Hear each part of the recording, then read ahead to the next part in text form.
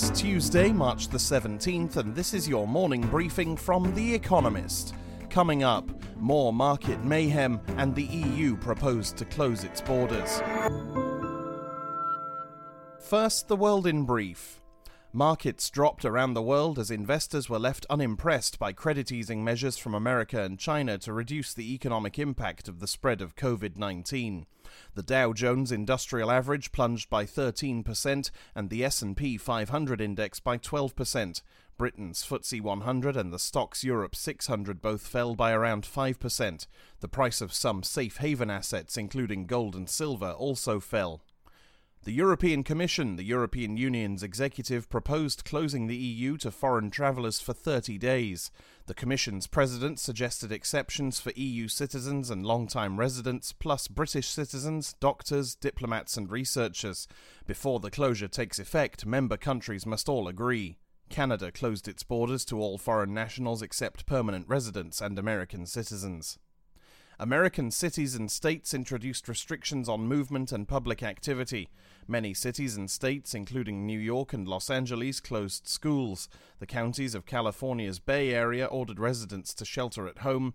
Illinois closed all bars and restaurants for at least 2 weeks. Washington state, where America's outbreak began, will do the same. Like Connecticut, New Jersey and New York, it will also ban gatherings of more than 50. A Japanese court sentenced Uematsu Satoshi to death by hanging. In 2016, he went on a rampage, stabbing 19 disabled people to death and injuring many others in a care home in which he had previously worked. It was one of Japan's worst mass killings. He believed that for his victims there was no point in living.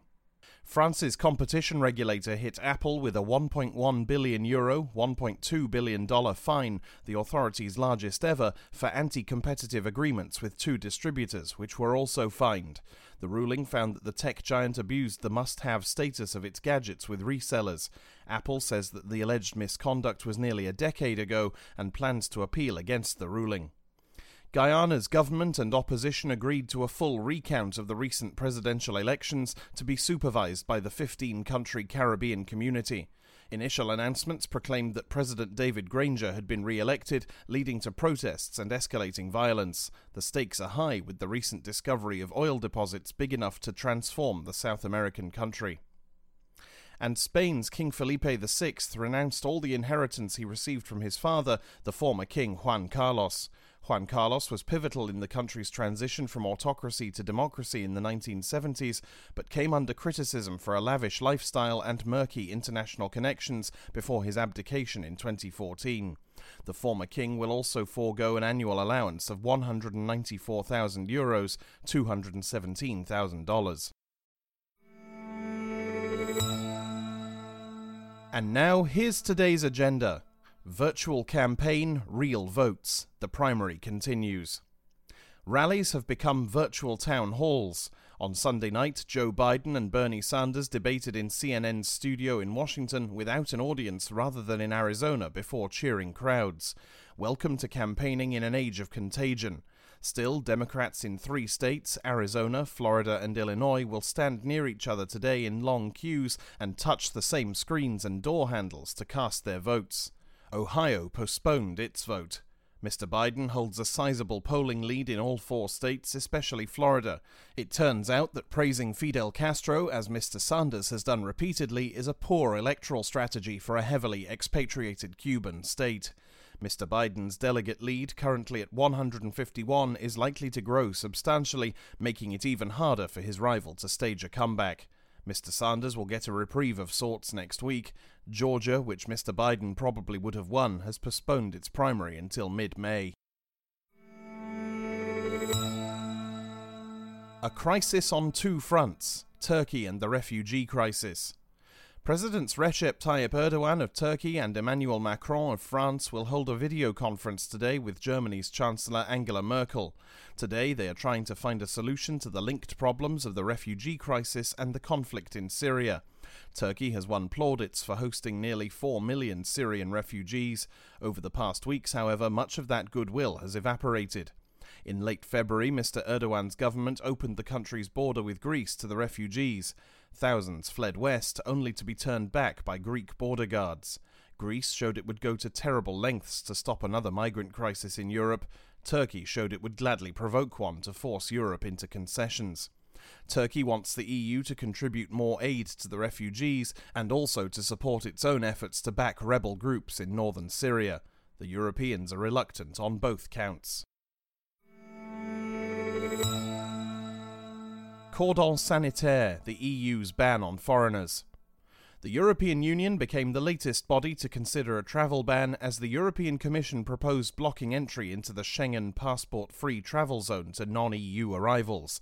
Ursula von der Leyen, the president of the Commission, announced the drastic move to deal with the spread of COVID-19 on Monday afternoon after talks with G7 leaders. If adopted, the ban would last for 30 days and could be extended. Exemptions, however, abound. Long-term residents from outside the bloc will be allowed entry, as will daily cross-border commuters. Healthcare workers, along with those delivering goods, will also be allowed in. For the closures to take effect, all member states must agree. They would also decide on rules for non-EU members of Schengen and Britons, whose country was never in the Schengen zone but is still subject to EU regulations during the post-Brexit transition period until the end of the year. A slim opportunity. Benny Gantz tries to succeed Bibi. The leader of the Israeli opposition, Benny Gantz, is Israel's designated prime minister once again, at least for the next 4 weeks. After receiving a mandate to form a new government from Israel's president on Sunday, he has a chance to replace the long-serving Benjamin Netanyahu. But for now, it looks a slim one. Despite his having been endorsed by a majority of members of the Israeli parliament, the Jewish nationalist and Arab communist parties are extremely unlikely to sit together in one coalition. Mr. Gantz had a similar chance back in October but failed to pull it off.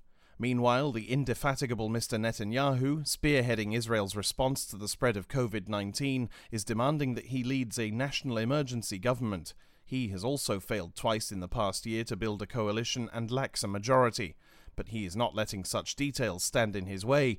Even in the midst of a pandemic, Israel's political deadlock deepens. Sickly, the virus and America's economy. The economy is facing an unprecedented shock, both to the supply side, as workers are isolated or care for relatives, and to demand, as people stay home and do not spend. The Economist is tracking a range of real-time economic indicators to assess the impact, as official statistics are published with a long time lag. Electricity demand is falling, a sentiment analysis of Twitter posts indicates that consumer optimism is tanking, and food prices are rising as people stockpile tinned tomatoes. As yet, there is little evidence that unemployment is rising. Weekly jobless claims continue to decline. In some, the data do not yet point to a recession, though one is surely coming. Expect a flurry of announcements this week, ranging from extending paid sick leave to looser monetary policy. Policymakers need to turn a severe shock into a more manageable slowdown. Call it flattening the curve. Finally, here's the quote of the day from Jean-Jacques Rousseau. What good would it be to possess the whole universe if one were its only survivor?